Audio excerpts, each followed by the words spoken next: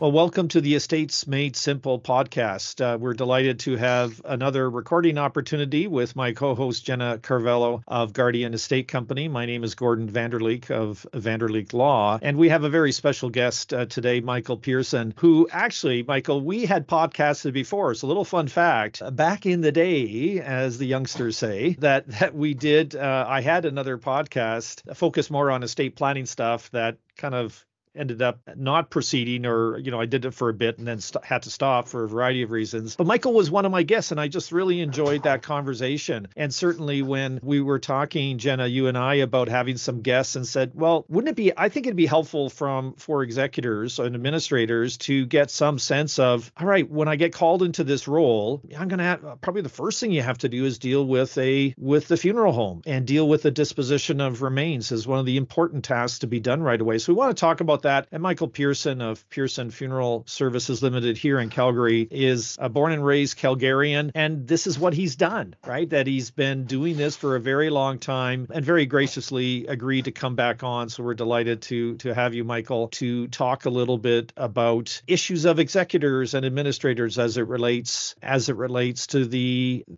process of dealing with a celebration of life, the funeral service, and all the rest of it. Lots of issues there, and we welcome you to share your experiences with us today and your insights. Great to be here with you, Gordon and Jenna. Thanks for the invitation, and it's great to be talking to you again. So one of the things I think that comes up, or as I think about the process of your meeting with a family, obviously I was looking at your website and it goes, we're available 24 hours a day. This is not a 9-to-5 job. You probably get calls at all hours because it's an emergency, it's a situation. Somebody has passed away and we need to deal, we have a body and we have to deal with that, right? And I think one of the things to explore probably at the outset, you need to explore sort of who's in charge and who are you taking instructions from. And there's a whole process there. So I'd love if you could kind of share a little bit with our listeners and our audience about, well, what does a typical process look like that you go through with the family, and some of the important questions you're asking at the front end. So why don't you take us into that process of dealing with the funeral or celebration of life when somebody passes away and you get that call? What happens next? Oh, that's a great question, and that's a great place to start. Oftentimes we get these telephone calls, and like you say, they can be in the middle of the night or in the middle of the afternoon or on a holiday weekend or whatever the case might be. And as funeral directors, usually the people on the other side are having an awful day, and they're usually panicked, and they oftentimes really aren't sure what to do at all. And so, initially we just need to get the lay of the land and just express our condolences and let them know that we're here to help them. And that's really our number one goal, is to help these people. And then the second thing we need to do is oftentimes just slow things down and let them know that even though this has happened, let's go through this systematically and carefully and gather a little bit of information and figure out things as we go along. And, one of the first questions we'll ask is, was this sudden and unexpected, or was this something that was expected? And that can make a big difference in any situation. If it was sudden and unexpected, oftentimes that means that it might have been, a heart attack or a car accident or something else traumatic, and nobody's really prepared for this. And that's a very different situation than somebody who was old and they were expected to pass away, and perhaps they were in a hospice, and maybe they'd even made funeral arrangements and all of that. So things can be all over the map. And the first thing we need to do is kind of understand where things are. So we'll oftentimes just ask a little bit of, some information about the deceased and get some information about the caller. Sometimes the next of kin is not the caller. And sometimes you have, sometimes it is, but sometimes you've got somebody who's being very helpful, who's kind of giving you some information. And sometimes they think they're being helpful and they may not be. And that's where, we get right into the heart of the matter of who's in charge and who do we take direction from. So for us, we usually start with getting some basic information so we can understand the situation and gather some data so that we can take it from there. Because on that first call, you're not planning the funeral and you're not giving them an invoice. You're just taking the information and starting to create a file so that we can help them out and kind of move things along and do this in steps. So that's kind of the first step, is that first phone call. And sometimes they won't even make a phone call. They'll just come into the funeral home unannounced and say, I'm here to make funeral arrangements. And, the process is essentially the same. We have to figure out what happened and ask where the the body is. And like you'd mentioned, sometimes the deceased is at a home or at a nursing home and needs to be transferred into our care right away. So oftentimes we'll just go ahead and coordinate that regardless of what we know is going on, because that's important. And a lot of places you just can't leave the deceased there in that state until things are all organized. So we'll at least kind of take that step and get those particular items organized. From there, obviously, the next step is what we like to refer to as funeral arrangements or making arrangements, and that's maybe our own jargon. But that's where we actually sit down with the family and start to plan what's going to happen. And it's at that point, and some of this can happen on the phone. Sometimes they don't have to be there in front of you, and some people know exactly what's going to do. If they know what they want and they've pre-planned this in advance, we can pull a file and just say, this is what was planned for your dad. And did he review that with you? Are you aware of that? And, this is kind of what was planned. Do you think we're going to be following through with these plans, or is that kind of what's expected? And they'll usually give us a nod to yes, it is. And then we can kind of take it from there. And in that file, we'll know who the next of kin is, who the executor is, what the plans are, what the financial information is going on. And so that's really, really helpful to have that all in advance. When that's not the case, then we have to start by just gathering the information that we need to for a funeral. And one of those things, and we've already mentioned that, is who is in charge. And of course, if it's, obviously it depends who passes away. Are they young? Do they have parents? Are they married? Do they have a spouse or a partner? Are they cohabitating and just living together? Is it a boyfriend and girlfriend? What's the legal status of that relationship? So that's important to figure out. Is there a will? Of course, is a question we always get. And sometimes the family doesn't even know if there's a will. And that's an important consideration, right? And it's sort of, as somebody who drafts wills all the time, I have conversations about, don't be secretive about, to the extent there's wishes with regard to the funeral arrangements, you got to have a conversation with your executor, and they'll need to know where that document is. And certainly we've had those calls saying, hey, we're on our way to the funeral home. Can you email us a copy of the will, right? Because it's important to look at that. If there's specific direction and you look at that after the funeral, there could be a miss there. So I appreciate your comment about sort of looking for those documents, and obviously that's part of your checklist, right, to be able to say, hey, is there a will? Because that's going to name somebody who is nominated as the executor, and then obviously you've got to explore that a little bit. Is that person going to be doing it, I would imagine, and having questions. But that would be an important document to have. So it highlights the need for us all to say, well, do our executors know where the will is, and do they know what it says? And more importantly, do they know our wishes? Those kind of things may not be embodied in the will, but the person who has the authority to enter into an agreement with you, a contract, would be the one named in the will. And I take it, from your earlier comment, that's who you start with, right? If there is a will and the person is nominated, that's who you're dealing with. Yes, and that can be complicated. I'll tell you a short story. And I had a good friend through an organization I was with who I'd known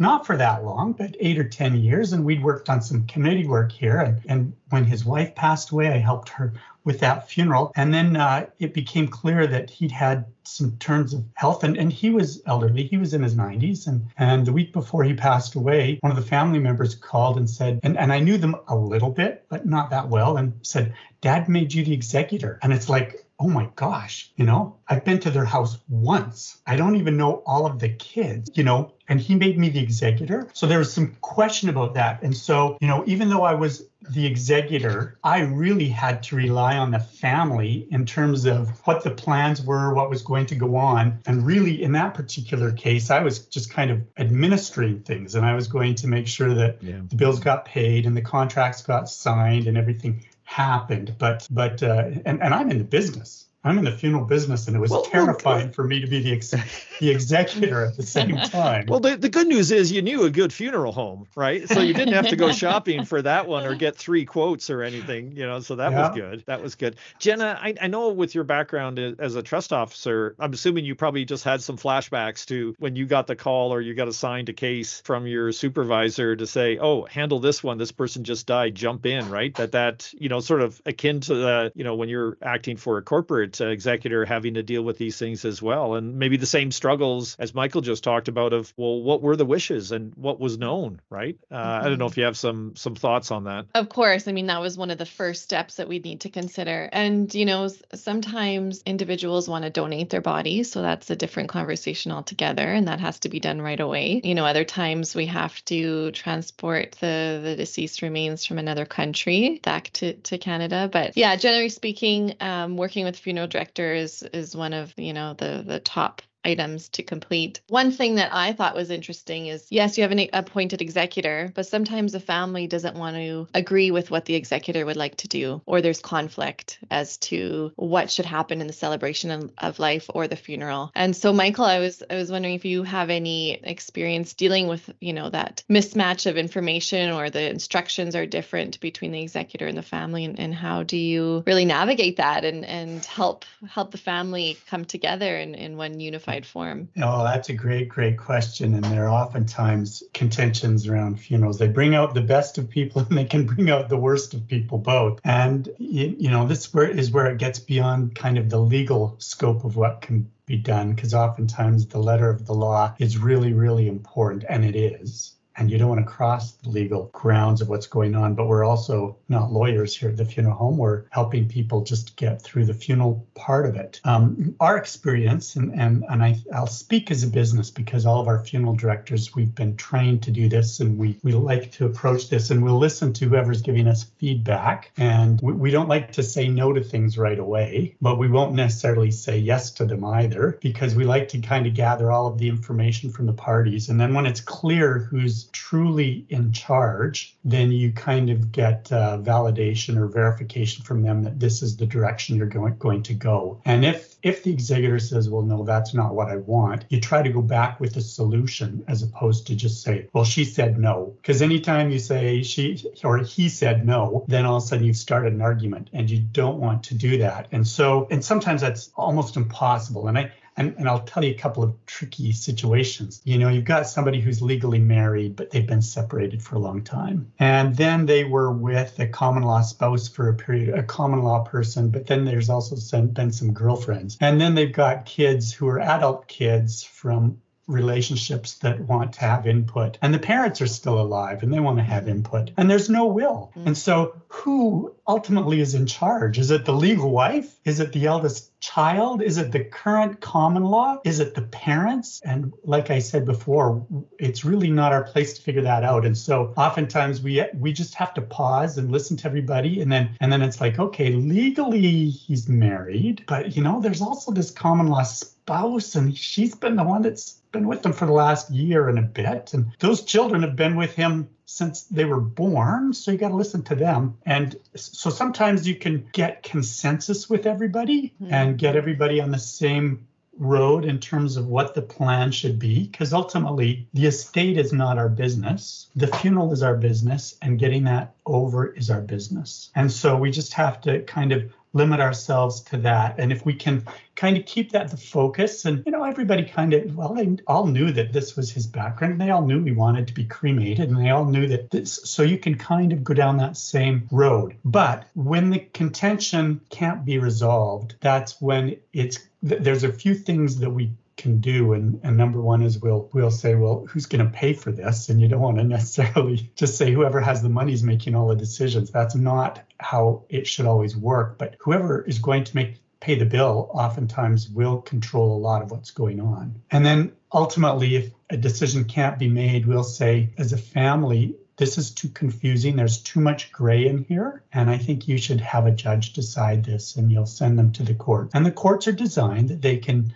relatively quickly address a situation like this and deal with family matters, so that we don't have to be the ones to make a decision. And just hearing you go through that process just highlight the enormous benefit of pre-planning, because if there's clear instructions already set up by the person who passed away, I mean, that eliminates a lot of questions. And so apart from, knowing the deceased wishes, what other benefits might there be with pre-planning that a family would be able to rely on? Well, I think, and I appreciate you saying that, but further to the pre-planning for the funeral, but also making sure that you've established the will and you've let people know where where it is. As a funeral director, most of what's in the will is none of my business, but who the executor is my business. That's the person who needs to sign the contract. So the executive administrator, the executor, that's who we need to know about. So doing them both. When you pre-plan a funeral, it does a number of things. And number one, it lets the wishes of the deceased be known. And I can tell a story of two brothers whose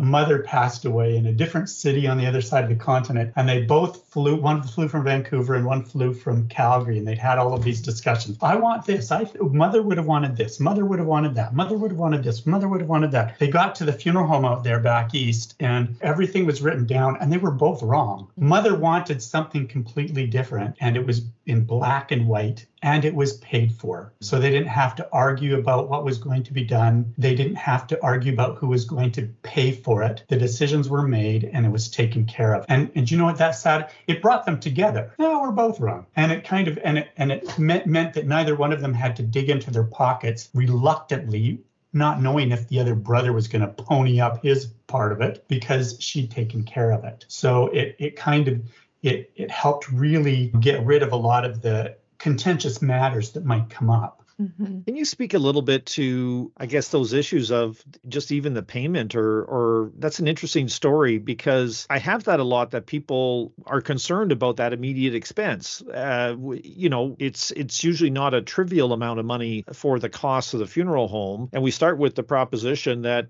you need to know you're going to get paid. Otherwise, the funeral's not going to go ahead. So somebody's got to make a commitment and sign on that. But just even accessing the money, because of course, usually once the banks learn of somebody being deceased, for the protection of those assets, they freeze the account, right? So that the wrong person doesn't have access to them. And then the actual true executor could come forward and control those assets once they have that court order in hand. But that creates that bit of an issue, right? Where you get, okay, the accounts are frozen and, somebody has to, who's actually going to pay for that? That sounds like, my guess is that's an important conversation. And the benefits, obviously, of planning would be just to eliminate any of the confusion in the example you just give, but maybe just speak to some of those difficulties or how you work with the family on the financial side of it, acknowledging that they may not be able to have access to mom's money in the example you just gave. Yeah, and it's really important. It's important to us, and I think all funeral businesses really want a clear understanding of the contract and how it's going to be looked after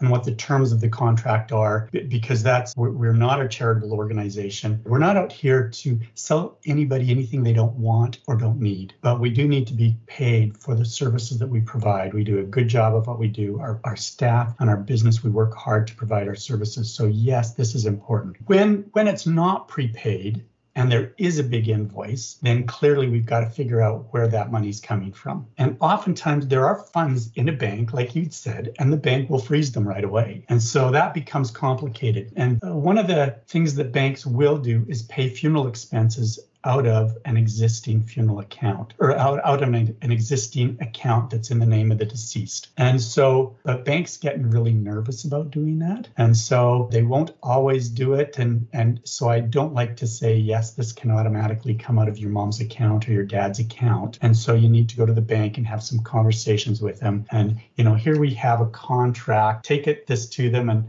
and oftentimes they won't even tell you how much money's in there. If you don't have any information, you don't know if there's $100 in there or $100,000 in there. You might not. And because I don't know what my parents had in their account, that was none of my business. And they weren't going to tell me. So you may not know what's in the account and if there's enough to cover the bill. So the banks will kind of cautiously help you, and you can go to the bank and cautiously help them. And oftentimes they will say, if you bring in the funeral home invoice, we can look after that. Mm-hmm. And as long as it's been signed off by everybody in the family. So that's one way of doing it, but that is not a surefire solution.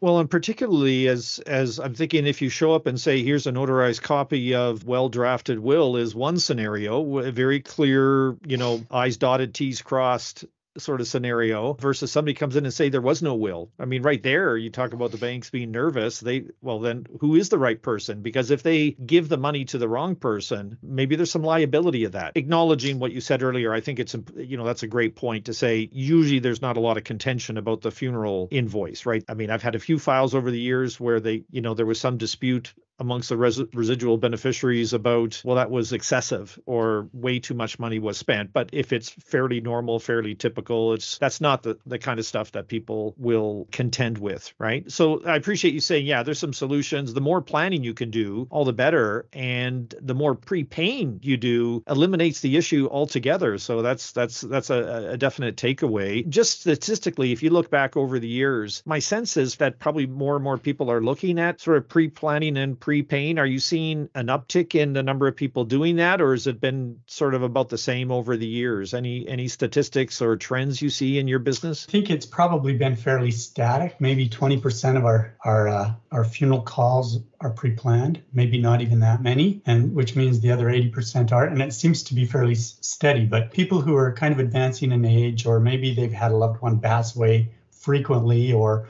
they've reached a milestone that seems significant, then all of a sudden they might be motivated to pre-plan their funeral. So that, and of course, that's kind of what we're talking about here is planning in advance. I want to make two comments here, and one is about even if there's a well put together, really professional, beautiful looking will that you can take into the bank and give it to them. Oh, you're talking about mine. Oh, exactly. That's very nice. That's very nice of you, Michael. And they're Jenna knew I was well going to say done. that. You're baiting me there. Of course. And the bank will look at that still with some skepticism. They will take that will and they might say, oh, well, this needs to be probated. And that probate, and you can speak to that, you're the lawyer, you know that process takes more time than the funeral. So once again, they'll look at it and it's like just one more thing that says, it's probably legitimate, we're okay if we pay this bill. It certainly gives them more comfort with what they're doing. And so you can have a little bit of comfort knowing that that's the case and that everything's in place and that, everything looks legit. So we can go ahead and do it. I think what I'll do though is let's talk about what happens when the funds are not there and there's a funeral bill and we don't think there's enough money in the bank. And so everything is left with the family. And then there's really a couple of things that can happen. And one is the family needs to step up and put together a funeral that they can afford. And then they're going to decide amongst themselves how that bill is going to be shared. And so that's not uncommon to do that. So we'll have a number of families where, well, we're not sure, we don't think there's enough money there. And at some point the house will get sold. And so there will be some money and we'll get, some money back from the estate or whatever the case might be. Maybe there won't be anything there. So as a family, she took care of me. My parents took care of me my whole life. I'm going to step up and do the right thing and look after the funeral account. And so quite often it's the kids that will just step up and pay that bill. What if they can't do it and there's really no money there? Then we have some avenues that we take and we will apply to essentially social services and work with the family to complete an application to get the information that we need to and get the services that they can apply for, get it all approved so that we can go ahead and have government help to look after that. Well, and that brings up a great point is that everyone needs your services, right? There's no scenario where you might not need a funeral director. Am I correct in that scenario, in that comment? None of us are going to get out of here alive. So that's just a reality, myself included. So at some point that will happen, yes. Yeah. And, sometimes people think they can do it on their own and they can do a lot of things on their own. But essentially, yes, you'll need a funeral business to kind of help you through this. Can I touch on maybe even after the funeral, other services that you provide? Because certainly looking at it from an executor's perspective, and what I see regularly is a funeral home can be quite helpful on various notices, various other services that will be of assistance to the executor, and they can hire you to do that. I think it's my experience anyway, but you comment is that it's almost a la carte, right? You could say, well, I want a really basic thing and I'll do the rest on myself, or you can help with that. But maybe talk a little bit of how are other ways in with the experience that you have that a funeral home can be in a position to help an executor, even obviously during the planning process, completing the funeral and dealing with the body and cemetery and all the rest of it. But I think there's other things you do that are helpful to the family and particularly to the executor. Do you want to speak a little bit to those benefits? Sure. One of the things that we do, and it doesn't matter what you choose, what package of services, whether it's something very minimal or something that's a little bit more elaborate and extensive, is with every family there a certain number of basic things we're going to do. And one of them is we're going to notify a variety of government organizations that the death has occurred. And so as not only do we register the death with the province, which is a legal responsibility, but we also let Canada Pension Plan and Old Age Security know, and Alberta Health Services, and a couple of other agencies know that a death has occurred, and that flags the account to help prevent fraud and some things like that. So that's kind of something we do even before the funeral might take place. Beyond that, though, once you've kind of taken care of these basic things, we put all of the focus on whatever it is that's going to happen, whether it's a cremation or a burial or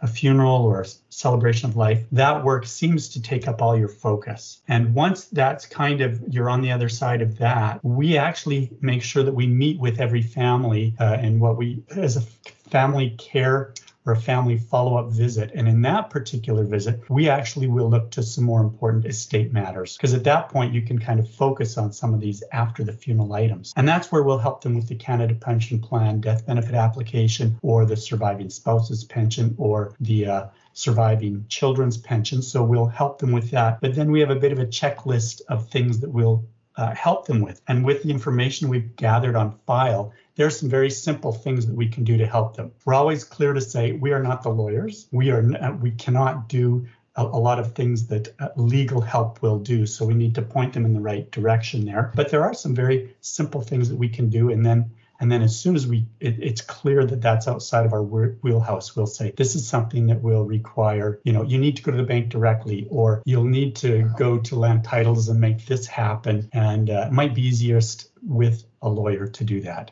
And so that's when we point them to the professionals that can truly make sure that happens. Just to add on that, I could say when I deal with clients on the estate administration side, it's a noticeable difference. Those that have had really good service through the funeral home and they come in going, okay, it's all organized. I've got my checklist. They did this. I know what I have to do. There is a real education function. And I think that really takes the stress level down for being in this very daunting role. You spoke earlier of a situation where you were kind of thrust into that unexpectedly. And, obviously, as somebody who does that, you say, okay, I think I know what has to be done. But for a lot of people, especially first time around, it's a very stressful situation. So I think it's a point well made to say you're providing a valuable service at a very critical time to get them on the right path, and then obviously seeking the right professionals or the right institutions beyond that. But that may seem administrative in nature, but from my experience is very helpful for the clients.